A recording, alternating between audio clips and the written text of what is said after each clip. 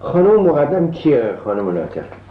خانم مقدم زن تیمسار مقدمه و منم بر مجبورم که یه چیزش خصوصی تیمسار ناصر مقدم رئیس سازمان امنیت خصوصی اشاره کنم، برای اینکه اون بود که تلنگر زد و باز من به دنبال این مسئله رفتم.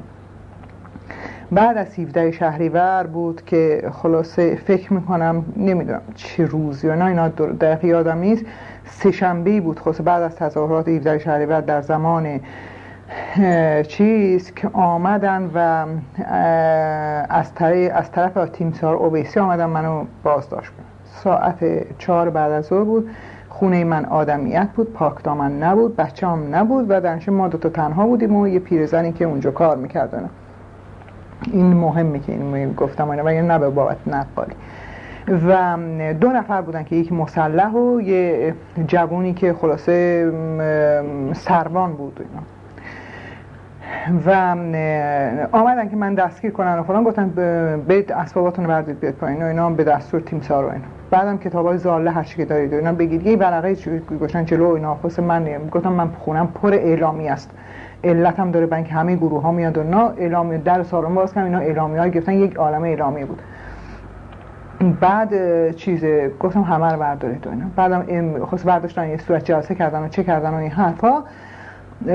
گفتن که بعد خلاصه به من گفتن که خب شما بیا. گفتم شما من فقط یک اجازه بدید که من یه خبر بدم به بچه‌م به شوهرم و اینا. من حرفی ندارم چون خونه هیچ کس نیست، بچه من تک تنها، این زنم میره الان و دکتر آدمیت هم میرن، هیچ کس نیست و اینا اونجا بمونه و اینا. گفتن که خیلی خوب اینا ما به تو 1 ساعت میدیم که این کارا رو بکنی، فقط بهت بگیم و اینا این ما باید هر چه زودتر قبل از ساعت 9 شما برسونیم به زندان، برای خاطر اینکه بعد از 9 اگر که ساعت 9 8 یا 9 زن و بچه‌های من توی کمیته زندان کمیته منتظر من هستن و وقتی که با من باید برم اونا رو هم بردارم قبل از 9 که خود حکومت نظامی هست به خونه برسن، وگرنه این مردم روی ماشینای ساواک سنگ میندازن. من همینطوری باور کنید از دهنم در رفت. گفتم که من زن بچه تو که گناهی ندارن و اینها که چیه، من اصلا حاضر نیستم که تو به همون رفتاری بکنم که شما با ما کردید و اینا. من زن بچه تو دلیل نداره که به خاطر من سنگ بخورن، من میام الان با تو اینا. اینی که گفتم و اینا. بعد اون دکتر آدمیت گفت نه خب حالا 1 دقیقه واسید این که این همه انسانی. گفت خیلی خب یه چایی بشین بخور بریم و اینا. گفتم خب نه پس چایی هم برای آقایون. گفتم نه ما اینجا چیزی نمی‌کنیم. گفتم خب پس شما تا اینجا هستی مهمون من هستی، من این بالاخره توی خونه تربیت شدم، منم وقتی خودم نمیتونم چای بخورم شما نخورید اینا. گفت پس شام تو بخور بریم دیگه، اونجا کسی به شام نمیده که اینا رفتار داره. گفتم نه آقا من این کاره نیستم و اینا، من برام مشخص نیست تو کی هستی که مگه تو حکم دستگیری من دادی؟ تو که نه دیگه، یه کسی دیگه داده، تو مجری هستی، من چه دشمنی با فردا قیافتم یادم میره، من بر من هیچ دشمنی با تو ندارم. اینا همین موقع نراقی زنگ زد، دکتر نراقی کار داشت و فلان این چیزها اینها. به ما هم گفتن که بهش حق نداریم بگیم دستگیر هستیم. گفتم چشم. دکتر نراقی زنگ زد و اینها. گفتم تا آقای دکتر نراقی گفتم دکتر نراقی این سروانه گفتش که اسم خودش هم گفت بهش، گفت من فلان کس هستم که هنوزم من اسم نمیگم، من که حتی در هیچ دوره‌ای حاضر نیستم که اعضای ساواک رو لو بدم و اصلا با این کار مخالفم. گفتم که گفت من فلانی هستم و این خانم دوست شماست، این خانم ناطق دستگیر و اینا. دکتر نراقی ول کنید و اینا اوضاع این نمی‌بینید چه این دستگیر میگه فردا 1000 تا تظاهرات و اینا چی برپا میشونه، ولش کنید، این چه کار احمقانه ای. من الان خودم به تیمسار تلفن میکنم، به این بر تلفن میکنم ایشون آزاد کنن، شما 1 ساعت صبر کنید 2 ساعت صبر کنید من این آزادی ایشون رو میگیرم اینا. این که خلاصه داشت چیز میکرد و اینها که نزدیک خلاصه بعد من دم همچین اینا میچرخه به خودش فلان. هر موقع یه دیگه آمدن گفتم انزه دکتر پاکستان گفتم دکتر پاکستان دستگیر و اینا. بعد اینا گفتن اینا هم که شوهر اینه که خب پس بذارین یه گروه ما بریم یکیمون بمونیم و اینا خسته کننده است. ماشینم که پاکستان هنوز نیومده بود نه خودن چه.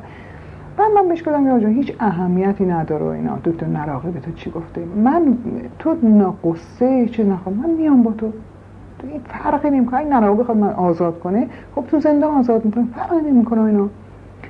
اینی که گفتم و اینا یه دفعه مرگه برگشت گفت ای خانم خدا منو بکشه که من پسرم دستگیر کنم. من آخه چرا باید بیام؟ من باید برم جانی دستگیر کنم، من باید برم آدم، من باید چرا بیام تو رو دستگیر کنم و اینا؟ من نمیخوام و اینا. اون یکی مردی که خواستش بودن گفت بس کن اینا، به توی دستور دادن و اینا بعد همین کار بکنی اینا.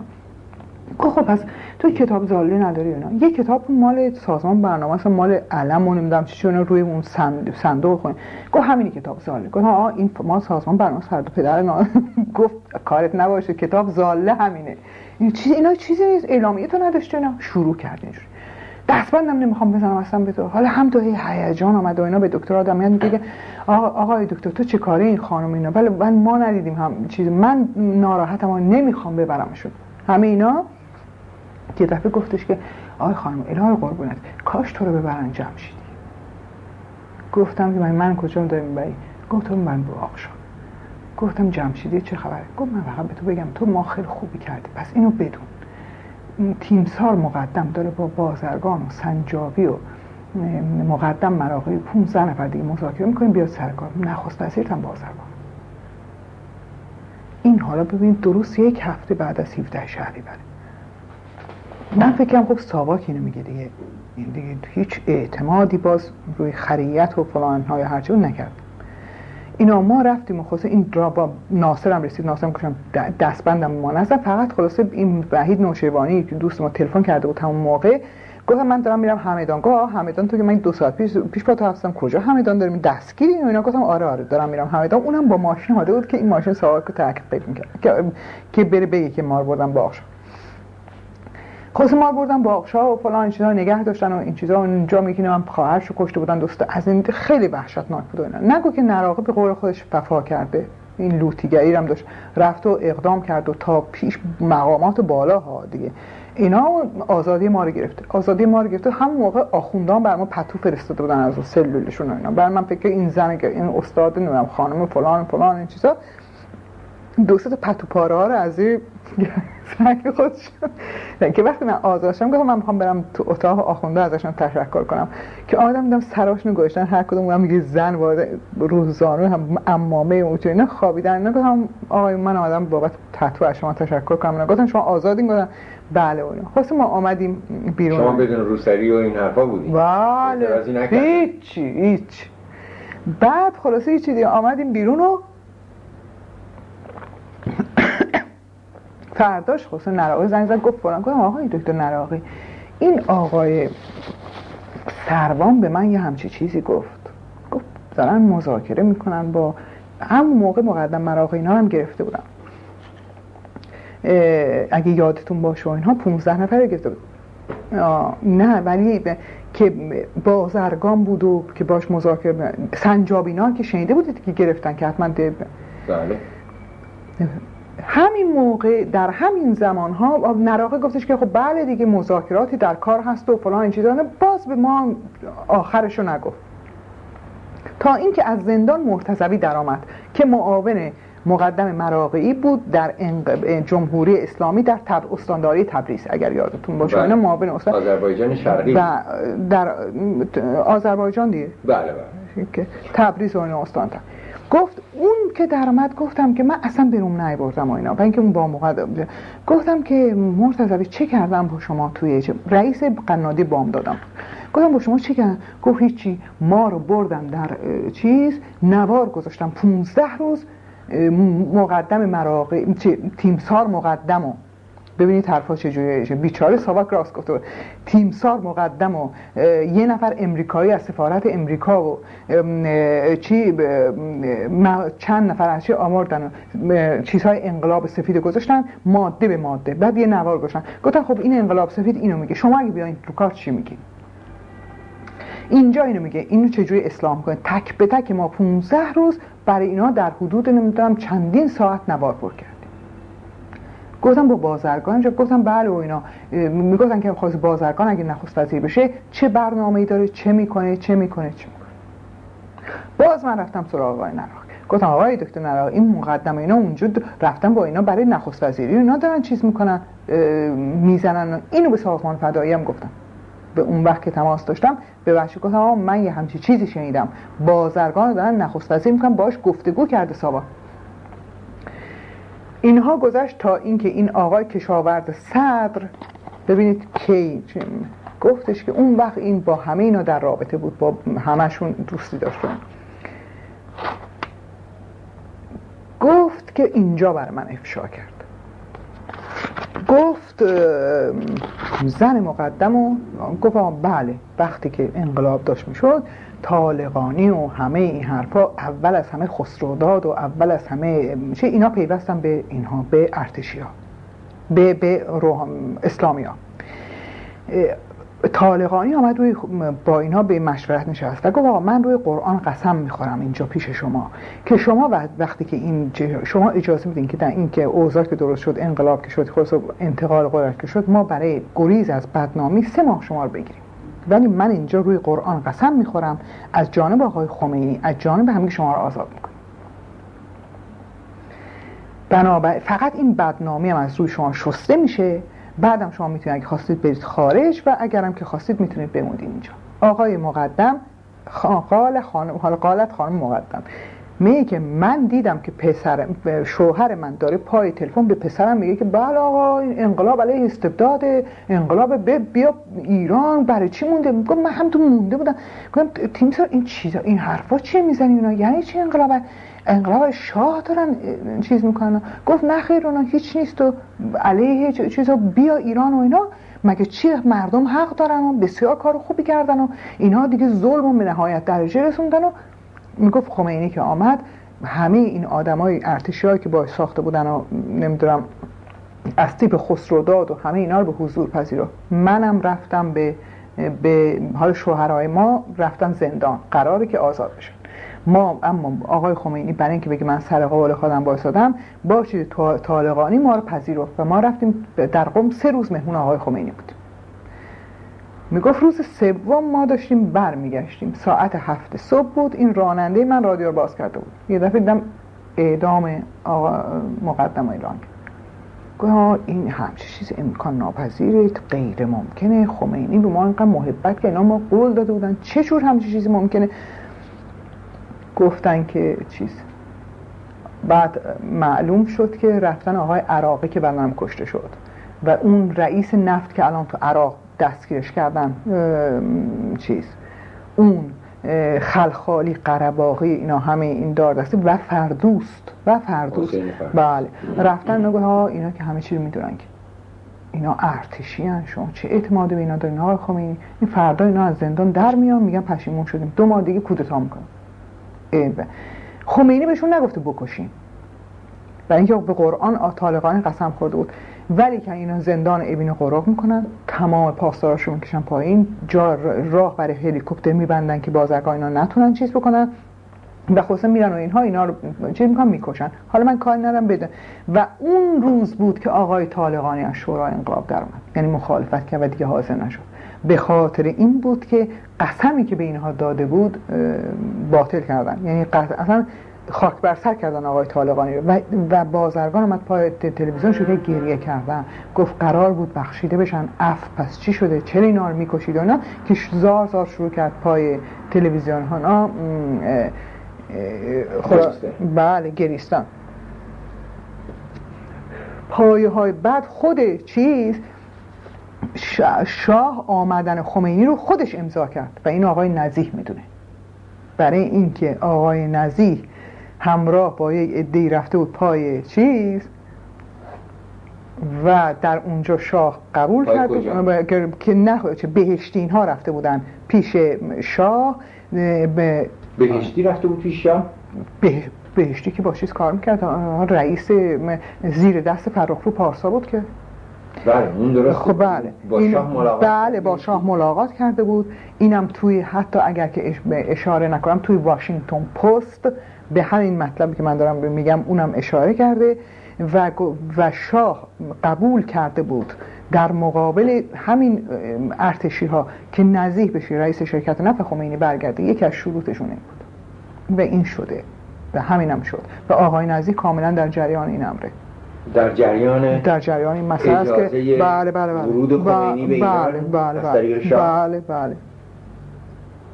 قبل از روی کار بله قبل از روی کار، برای اینکه اصلا نراقی میگفت، حالا نراقی و خود میدونی امینی اینا شورای سلطنت بودن دیگه که هر روز هم پیش شاه بودن، برای خاطر اینکه این با مورفین نگرش می‌داشتن و این تمام مدت انقدر تمرکز خودش از دست داده بود که وسط حرف اینا پا میشد میرفت تلفن میکرد، مثلا گوش نمیتونست بده و علت اینکه این ارتش هم ازش برگشت مقدار این بود، من که اصلا واقعا میدیدن که نمیتونه اینقدر عصبی یا هرچی مرتب سوزن میزدن اونا. به خاطر بیماریش بود؟ به خاطر بیماریش بود یا هرچی بود و اینها. و در هر حال شاه تمرکزه چیز نداشت و تمام مدت با مورفین این جیبم همش میرفتن، بیشترش هم میرفتن سراغ فرح، با اون حرف میزدن و در یک همچین شرایطی چندین بار چمدون بسته بود در بره و اینا امینی و نراقی نذاشتن و انتظام. اینا رو میدونن، اینا آقای امینی خوب میدونه اینا رو. بعد که نخیر الان رفتن شما صلاح نیست و فلان نیست و اینا، که امریکایی هم تهدیدش کرده بودن که شما وقتی میدید که ما میگیم به شما.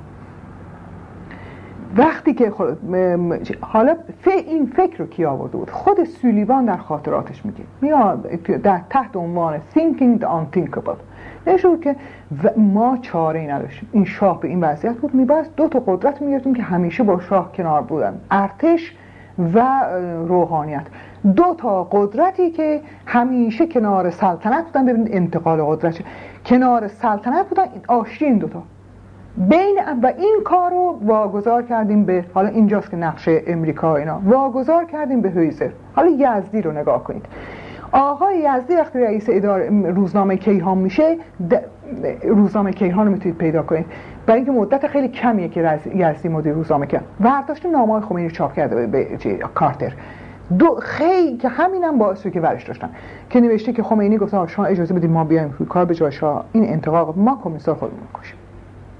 این جمله، این نامه چاپ شده توی کیهان. اینا چیزایی که دیگه وجود داره و وقتی که آقای خمینی اینجا بودن. خانم ناطق، وقتی که آقای خمینی در نجف بودن، از همونجا اعلامیه صادر کردن و نوشتن که ما هرگز با کمونیست‌ها و مارکسیست‌ها همکاری نخواهیم کرد و در اونجا نوشتن که اگر ساقط کردن شاه نیازی به این داشت، نیاز به همکاری ما به مارکسیست‌ها داشته باشه، ما این کارو نمی‌کنیم.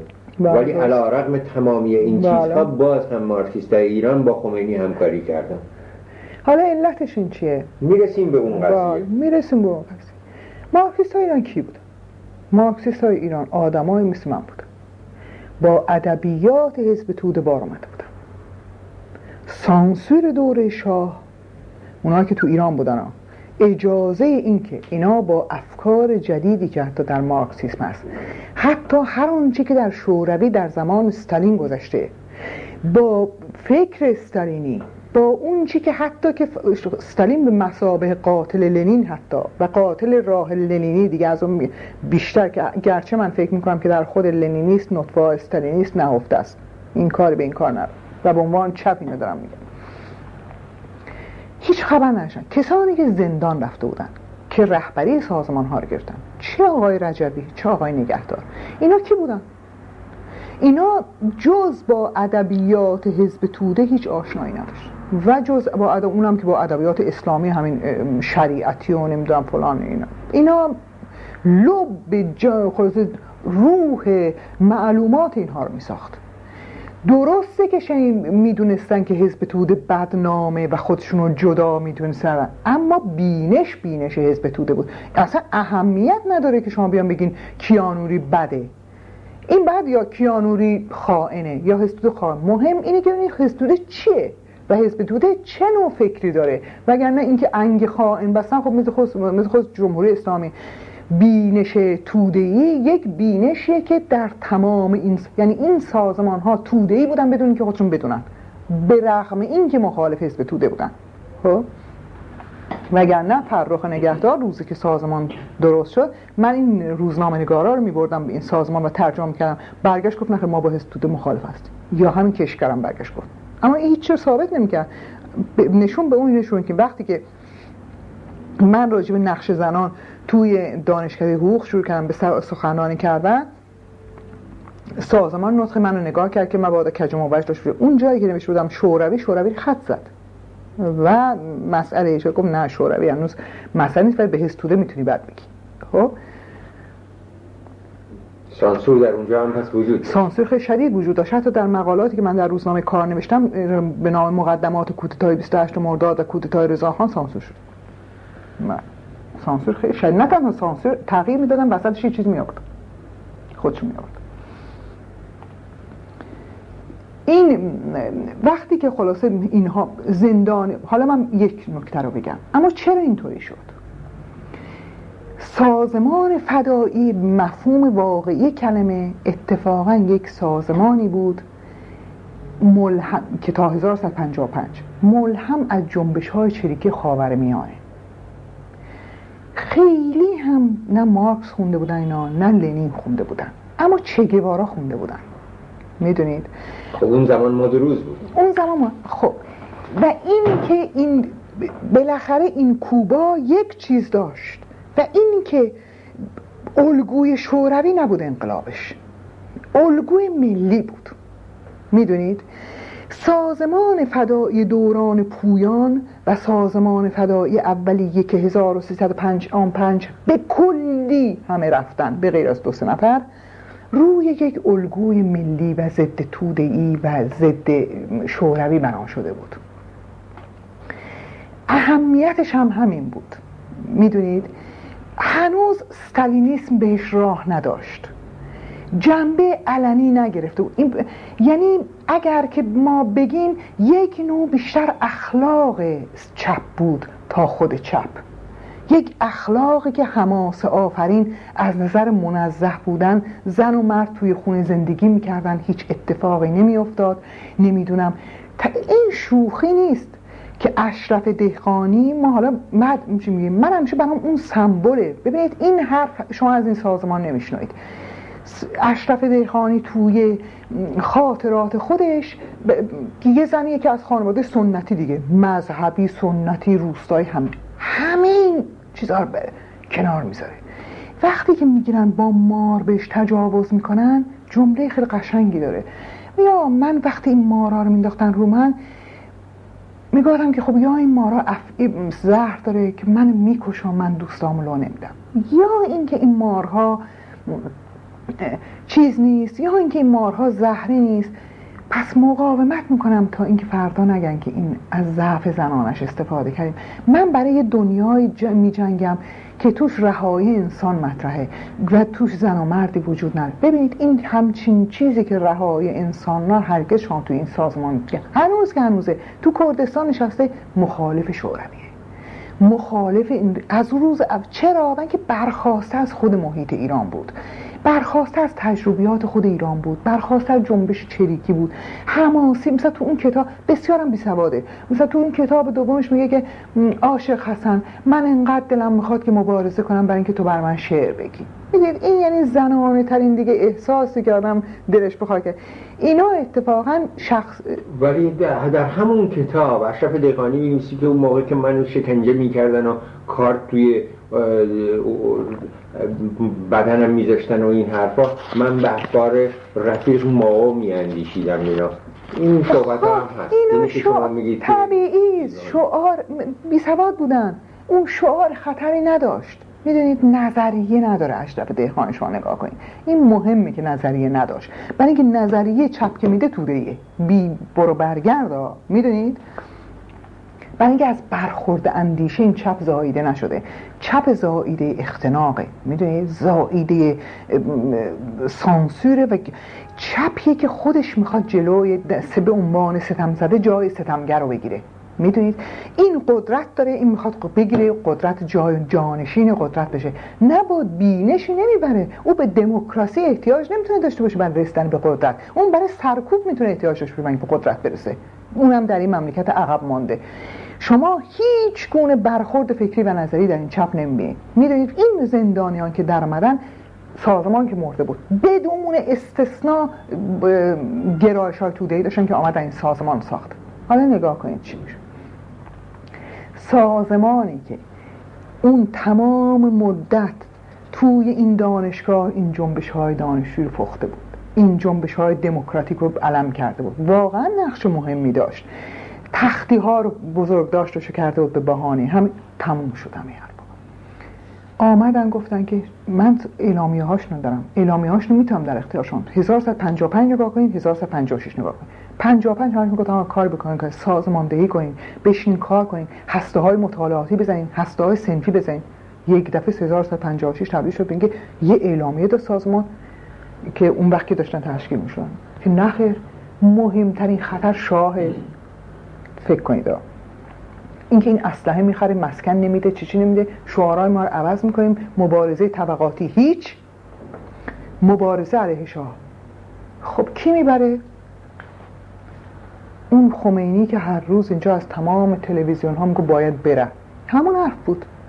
و چپی که میرفت مبارزه دموکراتیک بکنید در جنبش های دانشگاه، مثل همون سخنرانی های دانشگاه صنعتی، شبهای شعر فلانا، تبدیل شد به اینکه دنبال روی آقای خمینی که باید بره. اون میگه ما با کمونیست‌ها همکاری نمی‌کنیم، این میگه خب مسئله ما که کمونیست نیست، مسئله ما شاهه، اول شاه بره.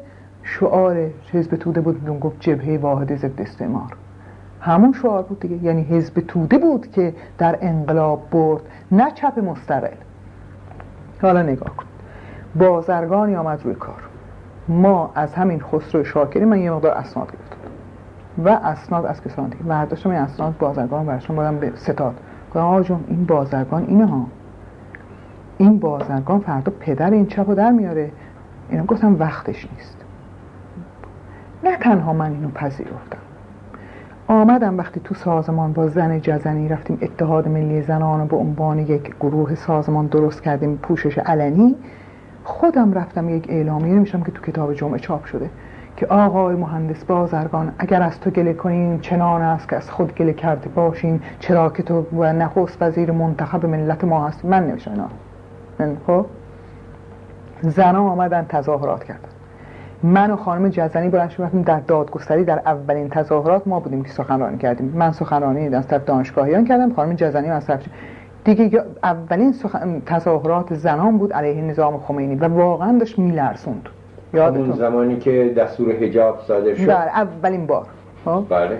خب این جنبش داشت ادامه پیدا می‌کرد، زنان بسیج شده بودن، حتی زنای چادری بودن. و بلند شدم رفتم توی، چاپ شده توی آیندگان، بلند شدم رفتم توی سالن ورزشی سالن ورزشی دانشگاه، گفتم تظاهرات دیگه نکنید. این تظاهرات شما علیه این نظام که اینجوری، این شیلیه، کودتای شیلی میخوایم به راه بندازیم که زنان بورژوازی هم ریختن به خیابان. آخه کتابم ترجمه کردم برای سازمان، کودتای شیلی یا هنگامی که زنان بورژوازی به خیابان میرسن، اون ترجمه من. گفتم این کودتای شیلی میخوایم راه بندازیم، نه تظاهرات نباید بکنید اینا. الان وقت تظاهرات نیست، الان یعنی چی؟ یعنی وحدت کلمه که خمینی میگه دیگه، چه فرقه؟ و تظاهرات زنان من برهم زدن، یعنی عامل برهم زدن تظاهرات زنان بود، برای اینکه گروه‌های چهارم تحت تاثیرم بودن، برهم زدن. با افسرده همه آمدن گفتن خانم ناطق چرا این کار میکنی؟ این درست نخواهد شد، این سرکوب بیشتر. من استدلال کردم بلکه سازمان گفتم نه این درست نیست و فلان این چیزا، با اینکه خودم ته دلم باور نداشت. و این خیانت رو به زنان ایران من باعث شدم، بانی شدم در اون دوره. این که از آمدیم اتحاد ملی زنان درست کردیم. آقای طالق آخه فدایی میخواست با مجاهد بسازه دیگه. با کی میخواست بسازه؟ با مجبور بودن با هم بسازن که این به این رشوه بده، این به اون رشوه بده. مجاهدین طالقانی رو رئیس جمهور انتخاب کرد. من بلند شدم اعلامیه نوشتم آقای صدقی، منی که یک عمر به عنوان مورخ راجع به روحانیت کار کرده بودم، منی که راجع به مرده ها رو در ایران چاپ کرده بودم که نقش روحانیت، ارتجاع روحانیت در انقلاب مشروطه، منی که با فریدون آدمیت پدر روحانیت رو تو این کتاب درآورده بودم و همه این حرفا، این همه آخوندها علیه من اعلامیه داده بودم به دانشگاه که این اخراج کنیم، برای اینکه تو وبا نوشته که ملا نمیدونم نون یتیم میخوره، مال یتیم میخوره. ورداشتم نوشتم که یک کارنامه ساختم به جان شما برای آیت الله طالقانی، مبارزاتش. و منی که میدونستم این عضو فدایان اسلام بود، منی که میدونستم این در سرکوب آذربایجان دست داشته، همه اینا رو خط زدم و گفتم آیت الله طالقانی 3 تا سخنرانی کرد که باید زنها به آیت الله طالقانی رأی بدین به عنوان رئیس جمهورتون. خب و اینو کرد، بردم تو دانشکده ها، اینا زدن مجاهدین و فدایان و اینا. باز آمدن گفتن خانم ناطق چطور توی همچین کاری میکنی؟ تویی که میشه باور کنید انگار که منطق از من گرفته بودن. انگار که من فکر نمی کردم. یعنی نه از دانشجو خجالت میکشتم، نه از آدمیتی که با هم همکاری میکرد خجالت میکشتم. من دقیقا میخواستم از شما بپرسم که نظر آقای دکتر فریدون آدمیت به این کارهای شما میگفت قربانی خودتو قربانی این سازمان نکن، این فردا با آبرو و حیثیت خود داری بازی میکنی. من گوش نمیگفتم فریدون لیبرال شدی، میدونی، و او تا آخر پای من وایساد، ولی من پای این شرافت تاریخی خودم اگه همکاری هم وای نستادم. این همکاری هم که ما با هم دیگه کرده بودیم روی روحانیت کار کردم، من حتی پای اینم وای نستادم. یه همچی خیانتی کردم، یعنی و با آگاهانه خیانت کردم، میدونید، نه این که ناآگاهانه، آگاهانه این کارا کردم.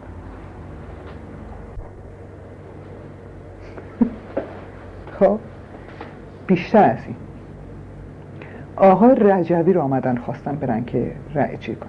به ما گفتن که آقای دیگه این مجرا میرم بگم دیگه، آقای رجوی مسئول رو میخواستن کاندیدای مجلس خبرگان بکن. بله. آمد سازمان ما گفتش که دفاع کنیم. آقای رجوی زنگی زدن به خانه که خانم ناطق ما خلاصه از تو میخوایم، ما به خاطر شهرت و فلان نگید. ما بلند شدیم رفتیم در دانشکده ادبیات آقای صدقی. من به نام نسل جوان و که خلاصه پوسیده نیست، افکارش متحجر نیست، یک نطق کردم برای ایشون که آقا ایشونو کاندید ماست و نه کاندید خبرگان نبود، کاندید چیز مهمتری بود. نه من حالا میگردم تو همین چیزا نوشته های خودم پیدا میکنم میدم و اینا. و اونجا خلاصه خودشم آمد و این عجیبه، برگشت گفتش همین آدمایی که تا اون روز میگفتن روشنفکر لیبرال فلانا، برگشت یک نطقی کرد در دانشگاه ادبیات طالع فردوسی، گفتش که بله ما از این دانشگاهیان آموختیم اوسیانو، من دانشجوی این دانشگاه بودم، شما ای ما استادان گرامی شما به ما اوسیان علیه ظلم آموختین، امروزم به عنوان شاگرد شما آمدم و اینا. شما فکر میکنم که ریاست جمهوری بود، به عنوان شاگرد شما آمدم، از شما میخوام اگر اشتباهی کردم بگید و اینا، من میخوام تعلیمات شما رو برم به این ملت بگم و اینا، به من رأی بدید و فلان. بندم رفتم اونجا پشت سر ایشون که خلاصه آقای رجوی کاندید نسل جوان است و افکار جوان دارد و ما رو از تحجر و فلان باز تا 300 تا امضا گرفت. هم 300 تا امضا از استادان دانشگاه. به نظر میاد باید برای انتخابات ریاست جمهوری. بله انتخابات ریاست جمهوری بود.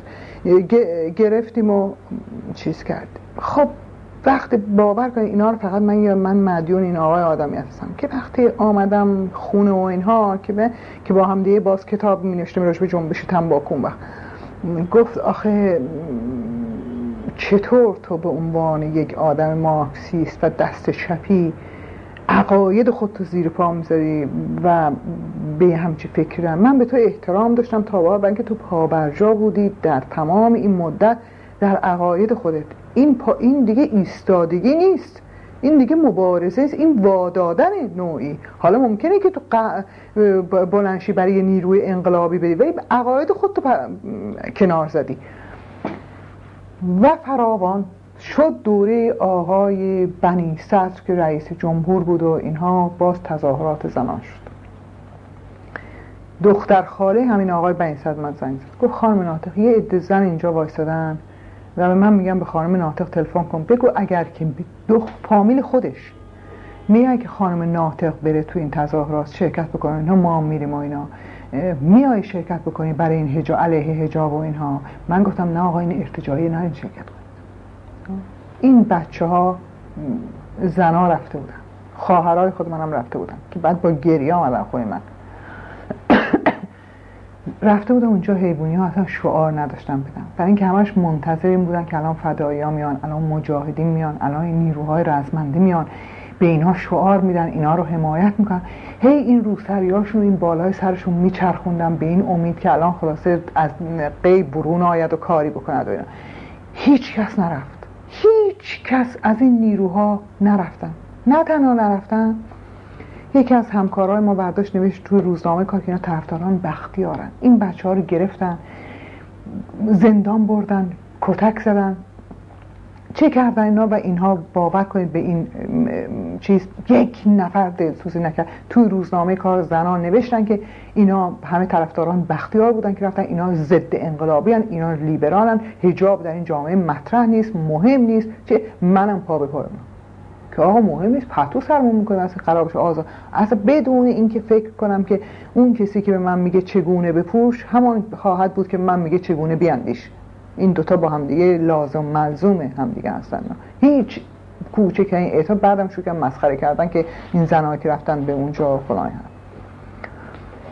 سر یعنی درسته که هی خودم شعار میدادم که آقا این لیبرال بازی که اینا در بردن درست نیست و فلان، ولی خودم بدون اینکه متوجه باشم همون سرکوب و سیاست سرکوب رهبری های سازمان ها که در کنار سرکوب شاهی و نظام جمهوری اسلامی بود، اصلا فرهنگ حاکم ما بود، خودم در تمام این موارد که شما مقالات من بخونید پیاده کردم. یعنی هیچ جایی نیست که من قدم، یعنی یک پارچه بگم ما خیانت کردیم، نه تنها به خودمون، به همون انقلابی که انقدر ازش تعریف میکنیم. ما بزرگترین خائنان به خیانت بودیم، به انقلاب بودیم. نه آقای خمینی از اول تو ولایت فقیه همین حرف میزد، من احمق بودم که نفهمیدم. مجاهد از روز اول همین حرفا رو میزد، من خر بودم که نفهمیدم. سازمان فدایی از اول من میدونستم که تو نوشته های بیژن جزنی همان نوشته های پلنوم 4 حزب توده و آقای کامبخش، من بودم که متوجه نبودم. اینها دیگه این عدم توجه، اونم به عنوان یه آدم آگاه، به عنوان یه آدم که 15 سال رو تاریخ ایران کار کرده، مطلقا یک بار قلم علیه شوروی برداشت.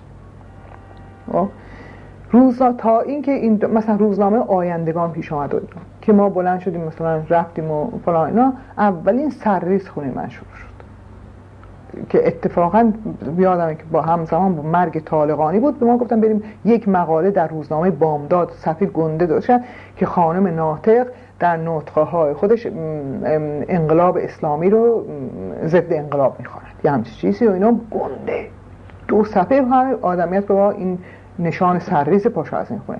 من کوچه مریم میشستم در خیابان بسال، بلند شدم رفتم خونه آقای پاکدامن، یعنی پدر ناصر پاکدامن. اونجا ما رفتیم هفته که همون هفته سرریز کردن خونه ما و عجیب بود که به هیچ چیز دست نزدم، ولی تمام دوشکا و نمیدونم اسباب بازی های بچه‌مو همه شکمشو پاره کردم به این عضو که اینا ممکنه اسلحه داشته باشن که البته نبوده.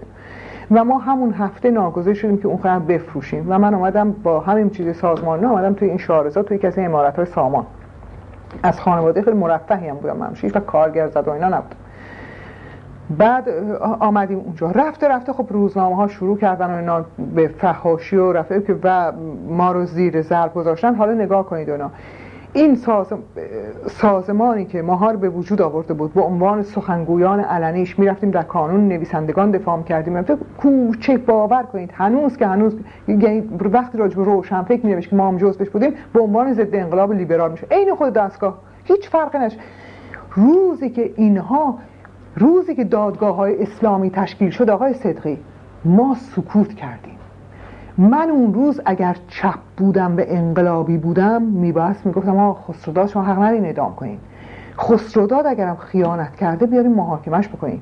وانگهی شما میگین این مملکت همش اعدام کرده، تو میگی که تاریخ این مملکت بر کشتاره، تو حکم اعدام رو لغو کن انسان اگر هستی، تو بگذر از گناه آقای خسروداد. اما تا اونجا عقلم رسید که یک نفر از این اعضای ساواکو که میشناختم توی همون 24 آبان 30 آبان برده بودن منو کتک زده بودن، یا این چیزی که در سروانی که منو توچه هر کاری که روزنامه اطلاعات هست دیگه، یه چیزی که خانم ناطق بیا معرفی کن اون کسایی که شما رو زدن تو دادگاه، من حاضر نشم برم ساواکی رو بدم و به این نعمت گفتم ولش کن، نریم اینا، ما لو بده نیستیم، به ما چه ربطی داره. وقتی هم تو دانشگاه منو کمیته گرفت گفتش که آقا شما باید برین اینا بگین، گفتم من میبخشم، به منو کتک زدن من شخصا میبخشم مگه اینکه ملت ایران نبخشه، اونم خود داند. من یکی از همه گناه‌ها اینم میگذارم. اینم به صراحت سازمان هر چه انتقاد کرده از من که تو مجبور بگی، گفتم نمیکنم، نمیگم. من هنوزم که هنوز پیش شما هم نمیگم اسامی اونا. رفته میدونید تا اینکه این اختلافات نمیدونم اقلیت و چیزا، ما فکر کردیم که خب اقلیت حتما پیشروتره، رفتیم در اقلیت شروع کردیم با همکاری بیشتر. من خیلی با اینا کتاب و اینا چیز کردم اینا. یه دفعه دیدیم که از توی روزنامه کار در اومد اراده آهنین استالین، همون حرفای اکثریتشون، یعنی دیدیم جنگ خانوادگی بود بین اون تا اینا. اختلاف فکری با هم دیگه نداشتن، اینا اختلاف قدرت داشتن با هم دیگه. هیچ چیز تفاوتی در این میان بین اینها مطلقاً نبود، هنوزم نیست. بعد تسبیح‌های سازمانی رو شنیدیم که فلان کس که دهنشو باز کرده میکشن. بعد شنیدیم که امروز دیگه، بعد شنیدیم که اون آدمی که ما حلوا میکنیم رو سرمون میذاریم، این آدمایی که رفیقشو به عنوان این که نمیدونم نامزد کرده یا نامزد کشته، اینها رو رفته دارن رو میشدن. با هنوز که هنوزه پاورجا در این حرفا بودیم. من تا آخر با این سازمان همکاری میکردم. مقاله‌ای که نوشته شد گویا اسمش از عرض کنم خدمتون از 30 تیر تا 28 مرداد یا وقایعی که منجر به 28 مرداد شد در روزنامه کار اقلیت که دکتر مصدق رو به عنوان خائن معرفی کردن و همچنین خلیل ملک شما نوشتید. من نوشتم و البته با سانسورهای سازمان راجع به استالین و راجع به مصدق و اینها سازمان دست برد. بله اونا رو من نوشتم. و کودتای بی دردسر راجع به رضاخان، بعد تراوشات ذهنی خیلی نبوغ انگیز بنده است. بله. بفرمایید. اعتراف میکنم به خواهش بیشتر از اون نوشتم که اصلا نمیدونید اصلا.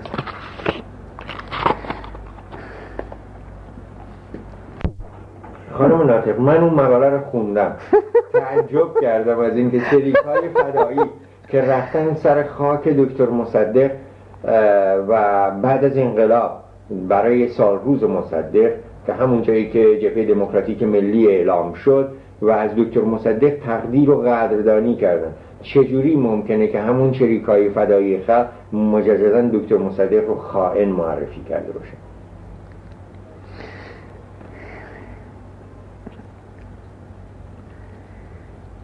والا من در مورد این داستان که چرا راجع به دکتر مصدق، میدونید حالا من چه موضوعی گرفته شد و اینها، فقط اینو میخوام به شما بگم که سازمان فدایی در اقلیت با بینش و نگرشی که داشت درباره جبهه ملی، درباره ملی گراه، رفته شو کرد نظر دادن دیگه. اون وقت هنوز نظر نداشت وقتی انقلاب شد و اینا، نمیتوانست دیگه و اینکه علیه بورژوازی باید جنگید و نمیدونم تضادها رو به این شکل بررسی میکرد و اینها، چگونه میتونسته که از دکتر مصدق دفاع بکنه؟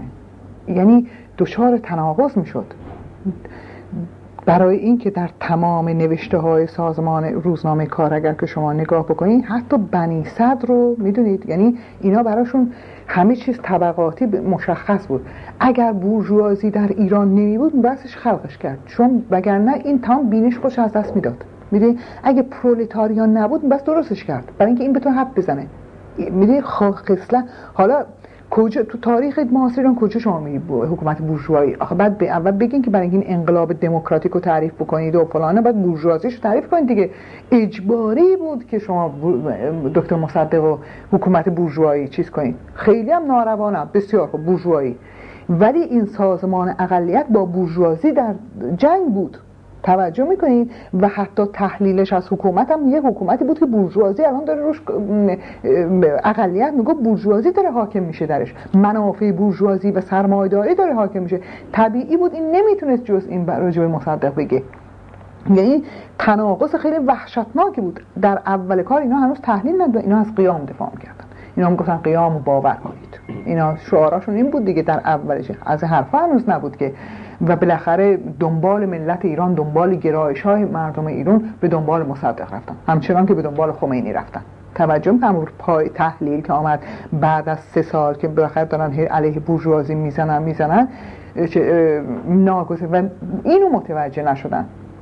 اتفاقا اشتباه بزرگ چپ این بود که آقا اگر که در ایران یک بورژوازی با فرهنگ بود که اتفاقا مصدق سمبولش بود. من میگم مصدق بورژواست ولی بورژوای با فرهنگ بود مصدق. اگر تا در ایران یک بورژوازی با فرهنگ به وجود نیاد، چپ با فرهنگ نمیتونه از دلش برخیزه.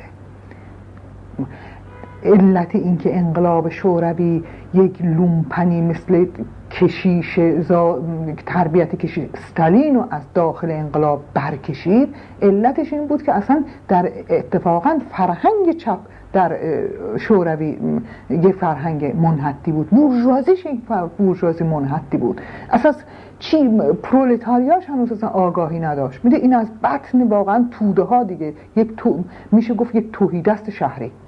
استالین این بود دیگه،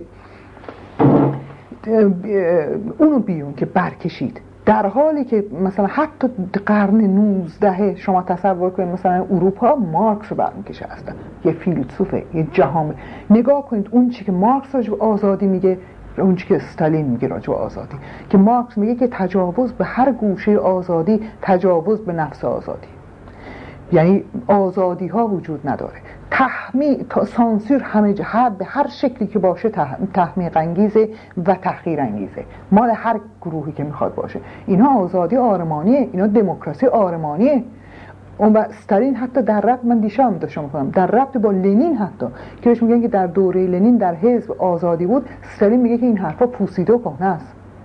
آزادی اگه شما بدین اینجا، اینا این 20,000 تا شعبه حزبی هستشون، اصلا بلبشوه اونجا، اون همش حرافی است. آزادی یعنی حرافی، این جمله چیزشه که میگن. خب اینا هم همون بودن وقتی که روی کار آمدن و اینها، بالاخره این یک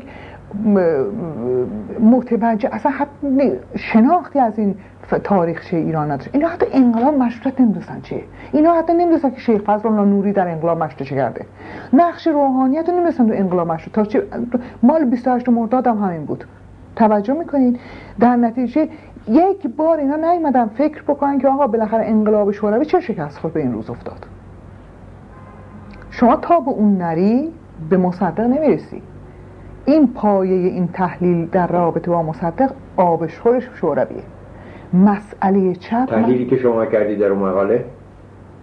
بله من خودم در چیز کردم، من خودم، برای که شما توی اون مقاله مرتباً حزب توده رو متهم میکنید، بعد از طرف دیگه نیروهای طرفدار دکتر مصدق رو در اون زمان حمله میکنید بهشون که چرا جبهه واحد ضد استعمار رو با حزب توده تشکیل ندادن و با حزب توده‌ای که امثال کیانوری ها در رأسش بودن متحد نشدن.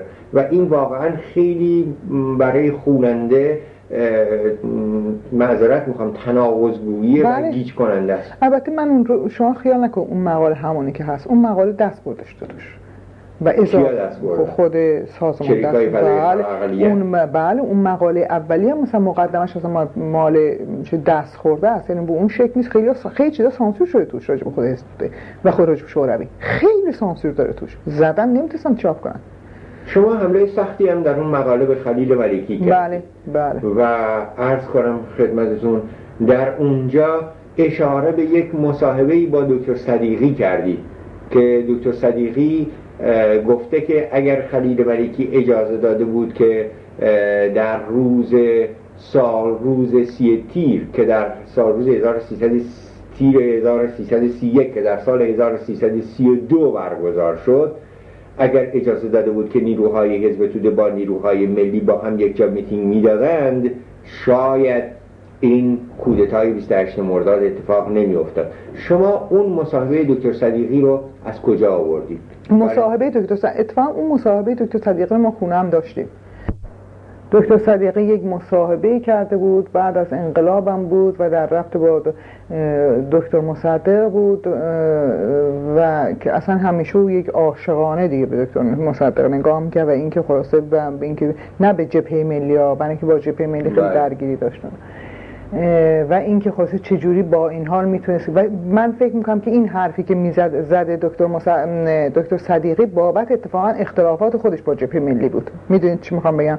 چون بی نهایت از جبهه ملی زدگی داشت و تمام دوره انقلاب هر چه رفتن خود ماها رفتیم سراغ. یعنی این حرف راجع به خلیل ملکی راجع به خلیل ملکی و جبهه ملی دیگه هر دو تا رو میخوره دیگه. میگه اگه این دوتا با هم دیگه رفته بودن و فلان این چیزا نمیگه دیگه. یعنی با حزب توده بله اینو میگه. بله اگه همه با هم دیگه میشدن و اینا خود آقای دکتر صدیقی هم من تحت تاثیر جو انقلاب قرار گرفت که این حرف رو میزد. بله که این در مجله دنیا چاپ شده بود.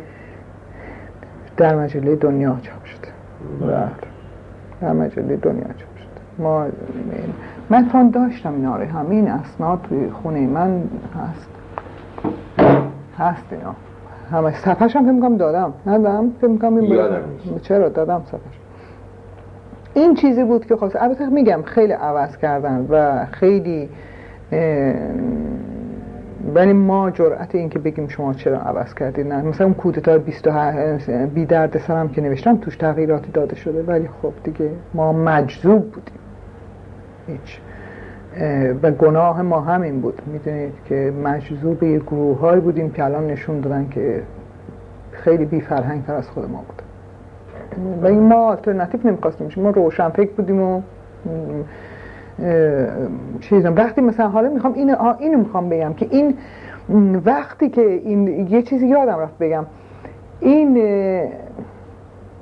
وقتی ما رفتیم برای آقای رجبی این سخنرانی رو کردیم، وزارت ارشاد و سپاهپاسان، این نعمت خوب یادش خواهد آمد یک اعلامیه رو، بعد اینکه ما تو ساواک کتک زده بودن، یک اعلامیه ساواک چیزی که خب دیگه مرتب توی بازجویی اینا بودیم دیگه، اعلامیه ساواک داد و اینها که این فلان کس از دانشگاه که اخراج کنیم. به این نام بود اعلامیه که آقای پاکدامن میدانی یا نمیدانی که نعمت آذر همای ناطق رفتن توی خرابه ها اشپزی کردن، اتفاقا ملت ریختن اینا کتک زدن. آره تو میدونی که منوچهر رضاخانی هم تو رخت خوابش بوده، یا فریدون آدمیت هم تو رخت خوابش بوده، نعمت آذر هم تو رخت خوابش بوده. اصلا این یک فاحشه است که شبها دست به دست گشته میشه تو شهر به نام پاکدامن، تو به نام و اینو چاپ کرده بودن، پخش کرده بودن سراسر ایران. همین اعلامیه رو جمهوری اسلامی برداشت و توی یک جزوه به نام افشای مجاهدین که ما بهش رای که ببینید کیا شما دفاع میکنن، این همای ناطقی که آمده برای شما نطق کرده، این جنده‌ایه که الان ما تو اینجا داریم شرح حالشو میدیم، که همون اعلامیه که حتی دانشجویان اسلامی جرئت نکردن این دیوارا بزنن، برای اینکه خودشون در دوره شاه اون اعلامیه رو دیده بودن دیگه یک روز و مخالفت کردن. ولی اینا با کما امروز هم اتفاقا من میبینم که همین چیزی که شاکری درباره نعمت نوشته که الان اشاره کرد، همین رویه است.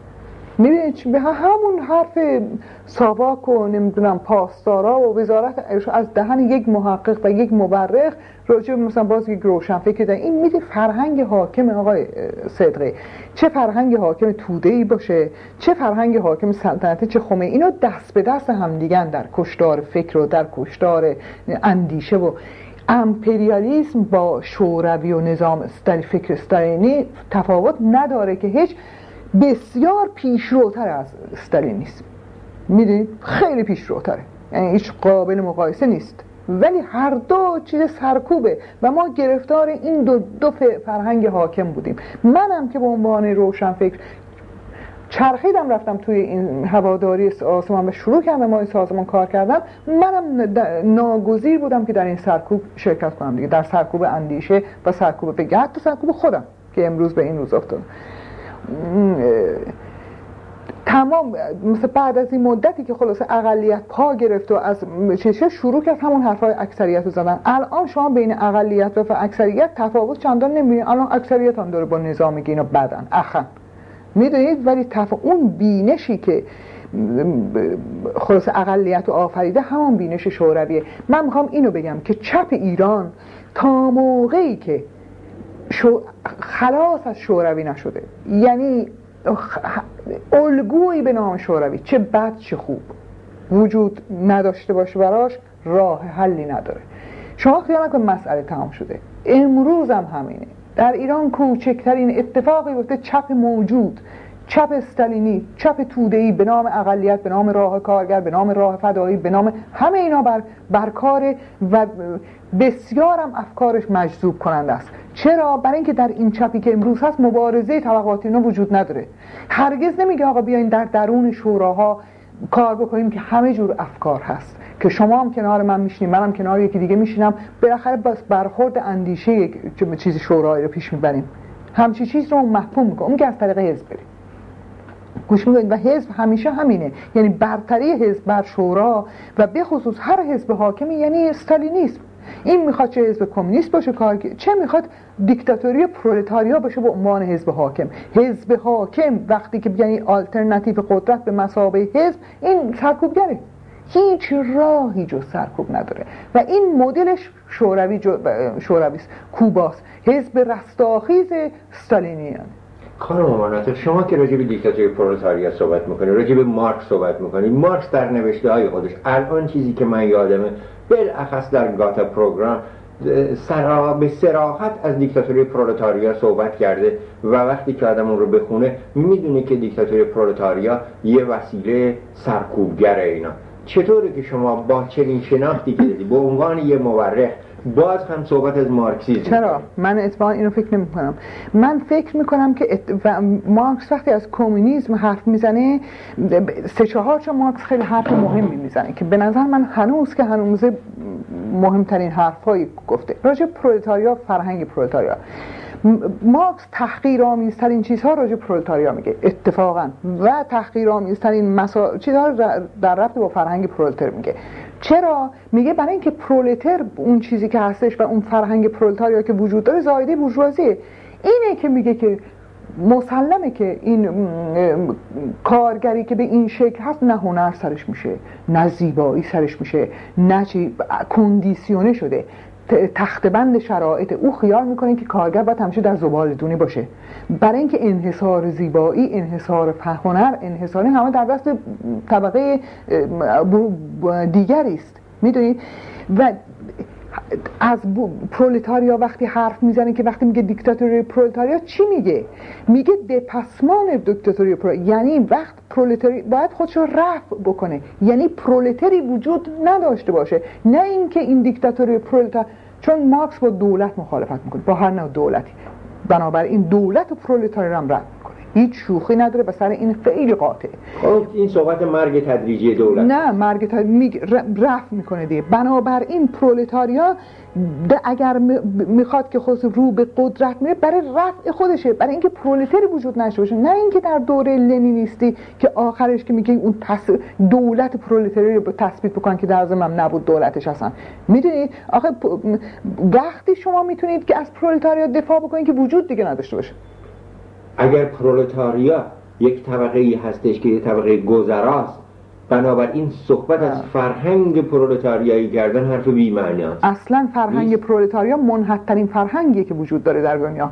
نمیتونه وجود ما همین من از صبحم یعنی از اولم به شما اینو نکته رو گفتم که مهم داشتن یک فرهنگ بورژوایی مهم با چیزه که دست کم وقتی که یک بورژوازی با فرهنگ هست بالاخره از توش ولتر در میاد، از توش روسو در میاد، از توش مارکس کجا پرولتره خودش؟ مارکس از زنش که از اشراف نمیدونم انگلیس هم که اصلا سرمایه داره. توجه میکنین اینا کجا فرهنگ پرولترن؟ و من منحط‌ترین فرهنگ مال پرولتره و این چپ احمق خیال میکنه که اگر که دنبال فرهنگ پرولتر بره چپه، بلکه اگر دنبال رفع فرهنگ پرولتاریا بره چپه، نه اینکه دفاع بکنه از این فرهنگ. ما یعنی از انحطاط ما دفاع نمیکنیم، از رفع انحطاط دفاع میکنیم. من پرولتر به عنوان منحط‌ترین طبقه، ستم دیده ترین طبقه میگم، همونجوری که زنان رو میبینم. من میگم زنا 2 بار ستم دیدن، پس هم ناآگاه‌ترن هم ستم هم چیزتر. این مفهومش این نیست که من میگم بگم این زنای ناآگاهی که ستم بیان سر کار. من میگم این ناآگاهی باید رفع بشه، این ستم و مضاعف باید بشه، زن از این در بیاد چیز دیگه بشه. پرولتاریا هم همینطوره. اگر قرار بشه شما پرولتاریا بیاد بر بند حکومت بکنه به عنوان اینکه چیزه و دولتی تشکیل بشه، بنده شخصا مخالفشم. من مخالفشم، حتی حزب پرولتاریا هم که بیاد مخالفشم. خانم ناطق تا الان نمونه‌ای در دنیا نشون داده شده که حزب یه جا بنده فکر میکنم که بحران حالا اینو میخوام به شما بگم، سوسیالیسم در بحران، نه به خاطر اتفاقا نه به خاطر خودش، به خاطر وجود شوروی و تاریخچه سوسیالیسم در شوروی. اگر برای اینکه هیچ کدوم اینا شما اگه نگاه کنید، حتی چین رو نگاه کنید، خلاص نکردن خودشون، ما هم خودشو خلاص نکرد. ممکنه که انقلابش نحو دیگری بود و حرکت خلاصه لالونگ مارش بود به قول اینا، یا کوبا جنگ چریکی بود، ولی خلاصی از شوروی نبود، خلاصی از سوسیالیسم موجود شوروی نبود. میدونید شوروی که مبارزه طبقاتی در شورویه که نفی شده برای اولین بار. میدونید یعنی اون تمام به شوراها که برای اولین بار در شورویه که وجودشون خطرناک جلوه‌گر شده در مقابل حزب. من از شوراها دفاع میکنم در مقابل حزب حاکم و هیچ حزبی رو حاکمیت قبول ندارم، اما حاکمیت شوراها رو قبول دارم. حتی تا این حد دموکرات پیش میرم که اگر خلخالی حالا آدم کشته ولی ارتجاعی ترین آدم در اون شورا بنشینه که از همین آخوندها باشه، من به سرکوبش رأی نمیدم. من معتقدم به حرفش رو در شورا بزن. حتی این نظامی که خمینی هست و طرفداران خمینی، طرفداران هر اندیشه‌ای که اگه من حرفم حق تره بیشتر به منافع مردم کمک میکنه، خود به خود پیش خواهد رفت. اگر پیش نمیره به مفهومش این که به نفع مردم نیست. مجاهدین خلق هم راجع به حکومت شوراها صحبت میکنن. نظر شما در این نه، من فکر میکنم که اصلا اون خصلت شورا نمیفهمن یعنی چی. برای اینکه خصلت شوراش از بالا تشکیل نمیشه اینجوری. بعدم شورا وقتی شورا تشکیل میدین از درون شوراها و حکومت شوراها و برای چیزهاست که مجلس مؤسسان که نوع حکومت اونو از همه چیز از قبل تعیین کرد، میگه جمهوری، پس تعیین شده. من میام رأی بگم شاید مردم سلطنت بخوان. اگه مردم سلطنت بخوان من به زور نمیتونم بیام بگم که تو جمهوری خلقی. همونقدر جمهوری دموکراتیک خلقی مزخرفه که جمهوری دموکراتیک اسلامی مزخرفه که جمهوری اسلامی مزخرفه. همشون که هم تو سلطنت این بعد مردم اگه امروز در این ناآگاهی ان که میگم از سلطنت میخوام، من با چماق سرکوب نمیتونم بگم نخوام. من باید کار کنم، قطره قطره این آگاهی رو که دارم پیش ببرم.